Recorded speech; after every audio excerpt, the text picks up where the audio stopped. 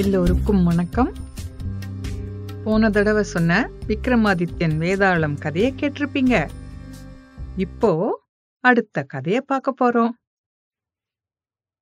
கண் திருஷ்டி. இதுதான் இப்ப சொல்ல போற கதையோட தலைப்பு. ஒரு போர்வைய போத்தின மாதிரி இருந்த அந்த இரவு நேரத்துல மயானத்துக்குள்ள வேதாளத்தை மறுபடியும் பிடிக்க விக்ரமாதித்யன் வந்தபோது வழியெல்லாம் எலும்புகளும் மரங்களோட வேர்களும் நிறைய கடந்துச்சு. நிறைய தடவை வந்திருந்தா கூட கொஞ்சம் தடுமாறிட்டான். மெதுவா வந்து வேதாளத்தை மரத்துல இருந்து இழுத்து தோள்ல போட்டுட்டு திரும்பினப்போ வேதாளத்தோட கேலி சிரிப்பு அவனோட கண்ணுல பட்டது. அத பத்தி கவலைப்படாம நடக்க ஆரம்பிச்சான். இன்னொரு தடவையா?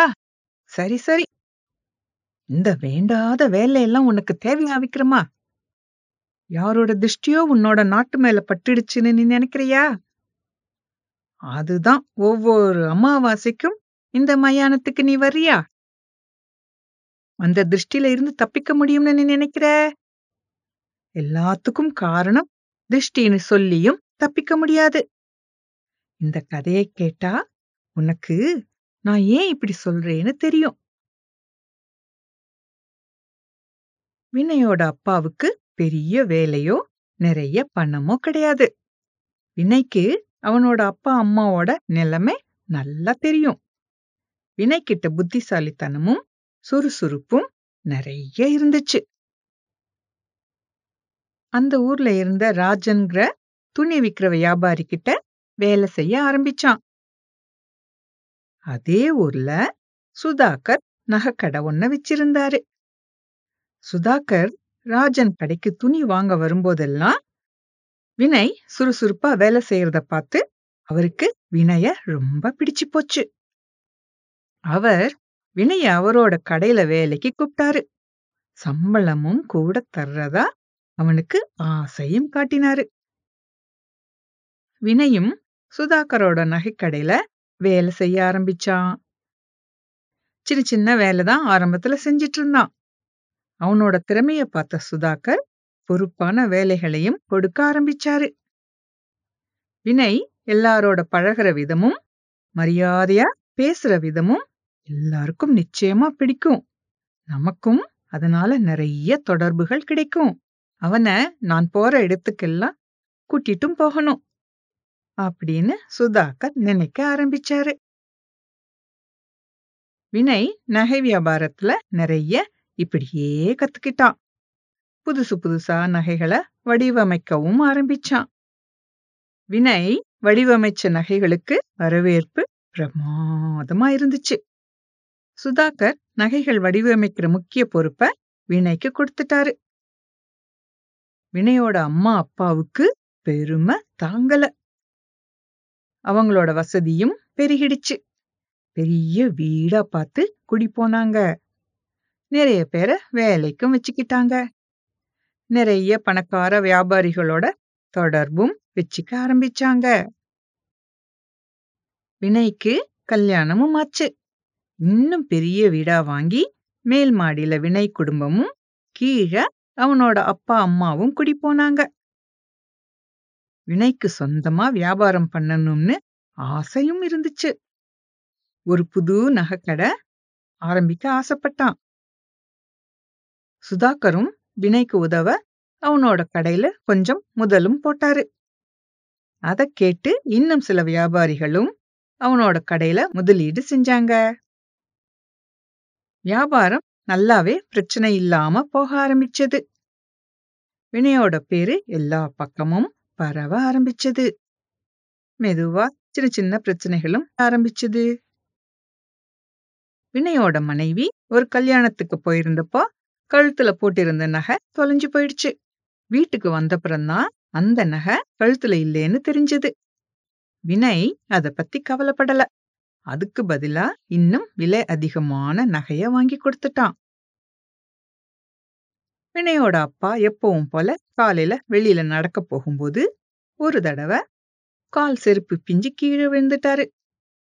சுத்தி இருந்தவங்க அவரை தூக்கி விட்டு வீட்டுக்கு கூட்டிட்டு வந்து விட்டுட்டு போனாங்க. ஒரு வாரம் ஓய்வு எடுக்கணும்னு மருத்துவரும் சொல்லிட்டாரு. என்னடா இது, ஒண்ணு மாத்தி ஒண்ணு ஏதோ கஷ்டம் வந்துட்டே இருக்கே. யாரோ கண்ணு பட்டுட்டாங்க. வினயோட அம்மா அப்பா புலம்ப ஆரம்பிச்சாங்க. வினய் வடிவமைச்ச நகைகள் அரண்மனை வரைக்கும் பிரபலமாயிடுச்சு. வினய் வடிவமைச்ச நகைகளை வாங்க எல்லாரும் ஆசைப்பட்டாங்க. இதுக்கு நடுவுல வினயோட அம்மா ஒரு விசேஷத்துக்கு போயிருந்தாங்க. அந்த இடத்துல ஒரு பொண்ணு எல்லார்கிட்டையும் சிரிச்சு பேசிட்டு இருந்தா. ஒரு பணக்கார வீட்டு பொண்ணு அவ. அதுக்கேத்த மாதிரி உடையும் நகைகளும் போட்டிருந்தா. ஏனோ அவளை வினயோட அம்மாவுக்கு பிடிக்காம போயிடுச்சு. அந்த பொண்ணை பத்தி எல்லார் முன்னாடியும் மட்டமா பேசிட்டாங்க. அத கேட்டதும் அந்த பொண்ணு முகத்துல ஒரே கோபம். கோபத்தை கட்டுப்படுத்திட்டு அங்க இருந்து அந்த பொண்ணு நகர்ந்து போயிட்டா. நல்ல வேளை, பெரிய சண்டை ஆகல. அங்க இருந்தவங்க முணுமுணுத்தாங்க. அதுக்கப்புறம் வினயோட அம்மாவோட பேச அங்க இருந்தவங்க தயங்கினாங்க. அவங்க கிட்ட இருந்து மெதுவா விலகவும் ஆரம்பிச்சாங்க. வீட்டுக்கு வந்ததும் நடந்தத கண்ணு மூக்கு காது வச்சு அவங்க மேல தப்பே இல்லாத மாதிரியும் எல்லா தப்பும் அந்த பொண்ணு மேல மாதிரியும் மாத்தி சொல்லிட்டாங்க. அந்த பொண்ணுதான் மரியாதை இல்லாம கடுமையா பேசிட்டா. அந்த மாதிரி யாரும் என்கிட்ட பேசினதே இல்ல. நல்லா திருப்பி கொடுத்துட்டேன். வைக்க வேண்டிய இடத்துல வச்சுட்டேன் அவள. அங்க இருந்தவங்க யாருமே என் பக்கம் பேசல. இதுதான் அவங்களோட கதை. இத கேட்டா யாருக்குத்தான் கோபம் வராது? வீட்ல எல்லாரும் வினயம்மா பக்கம்தான் பேசினாங்க. எல்லார் எதிரிலையும் அந்த பொண்ணு அங்க நடந்தத பெருசு பண்ணாம இருந்தாலும் நேரா வீட்டுக்கு போய் அவளோட அப்பா கிட்ட நடந்தத சொல்லி ரொம்ப வருத்தப்பட்டா. அவளோட அப்பாவோ செல்வாக்குள்ள வியாபாரி. சும்மா விடுவாரா? நேரா சுதாகர் கிட்ட போய் வினயம்மா எப்படி கண்ணியம் இல்லாம பொய் சொல்லிட்டு வர்றத புகார் செஞ்சாரு. சுதாகர் வினயோட அம்மா கிட்ட நேரா போய் சொல்ல முடியாததால வினய் கிட்ட, வியாபாரம் பண்ற நாம எல்லாரையும் மதிச்சு மரியாதையா நடத்தணும். கொஞ்சம் உன் அப்பா அம்மாவ அனாவசியமா யாரையும் குறை சொல்லாம இருக்க சொல்லு. அதுதான் எல்லாருக்கும் நல்லதுன்னு அறிவுரை சொன்னாரு. யார நம்புறதுன்னு வினய்க்கு தெரியல. இருதலக்குள்ளி மாதிரி வினய் தவிச்சான். சுதாகரா இப்படி பேசினது? உன்னோட வியாபாரம் நல்லா போகுதுல்ல? அதுதான் சுதாகருக்கு பொறாமை உண்மையில. இனிமே சுதாகரோட பழகும்போதும் சரி, பேசும்போதும் சரி, கொஞ்சம் ஜாக்கிரதையாவே இரு. அம்மாவும் அப்பாவும் வினய்க்கு ஓதி விட்டாங்க. இதுக்கப்புறம் வினயோட அம்மா அப்பா 2 பேரும் எங்க போனாலும் எல்லாரும் ரொம்ப பேசாம பழகாம கவனமா தான் இருந்தாங்க. இது எல்லாத்துக்கும் சுதாகர் தான் காரணம்னு அவங்க சுதாகர் மேல பழி போட ஆரம்பிச்சாங்க. இதுக்கு நடுவுல வினயோட மனைவிக்கு உடம்பு சரியில்லாம போயிடுச்சு. மருத்துவர் சுத்தமா பாலே சாப்பிடக்கூடாதுன்னு சொல்லிட்டாரு. வினயோட மனைவிக்கு சுய கட்டுப்பாடு கொஞ்சமும் இல்ல. ரசகுல்லாவும் பால்கோவாவும் சாப்பிடாம இருக்க முடியல. எப்படி உடம்பு சரியாகும்? அதுக்கும் மருத்துவரை குறை சொல்ல ஆரம்பிச்சாங்க. வேற மருத்துவரை பார்த்தா அவரும் அதேதான் சொன்னாரு. வேற வழி இல்லாம உணவு பழக்கங்களை மாத்திக்கிட்டாங்க. வினயோட மனைவி தொலைச்ச நகைய யாரோ சுதாகர் கிட்ட வந்து கொடுத்தாங்க. வினய் அத சுதாகர் கிட்ட இருந்து வாங்கிட்டு வந்தான். சுதாகரோட திருஷ்டிதான் அவங்களோட பிரச்சனைகளுக்கு காரணம்னு வினயும் நம்ப ஆரம்பிச்சான். இதுக்கப்புறம் எதுவுமே சரியா நடக்கல. வினயோட நடவடிக்கையால அவனோட வாடிக்கையாளர்களுக்கு ஏமாற்றம் வர ஆரம்பிச்சது. அவங்க எல்லாம் போய் சுதாகர் கிட்ட வினய் மேல நிறைய புகார்களை சொல்லிட்டாங்க. சுதாகர் நேரா வினய பார்த்து வாடிக்கையாளர்களின் புகார்களை பத்தி கேட்டாரு. வினய் அதுக்கு மன்னிப்பு கேட்டுட்டு மேல ஒன்னும் லட்சியம் பண்ணாம போயிட்டான். வினய் மேல இருந்த நம்பிக்கையை இழந்த சுதாகர் அவனை பார்த்து, இதுக்கு மேல உன்னோட வியாபாரத்துல எனக்கு முதலீடு பண்ண விருப்பம் இல்ல. நான் போட்ட முதல திருப்பி கொடுத்துடுன்னு சொல்லிட்டாரு. என்னோட அம்மா அப்பா உங்களை பத்தி சொன்னது சரிதான். என்னோட முன்னேற்றத்தை பார்த்து உங்களுக்கு பொறாம வந்துடுச்சு. நீங்க பணத்தை கொடுத்தது இந்த மாதிரி நடுவுல பணத்தை திருப்பி கேட்டு என்னோட வியாபாரத்தை கெடுக்கத்தானே? கோபமா பேசிட்டு பணத்தை ஏற்பாடு பண்ணி கொடுத்துட்டான்.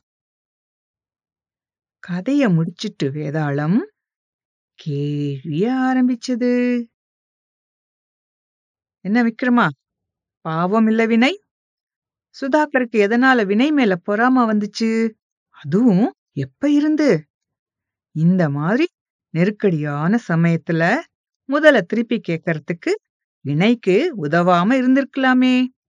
வினய் கடை ஆரம்பிக்க முதல் போட்டு பெரிய வியாபாரிகளை அறிமுகப்படுத்தி கடைசியில சுதாகர் ஆதரவு தரத நிறுத்திட்டாரு.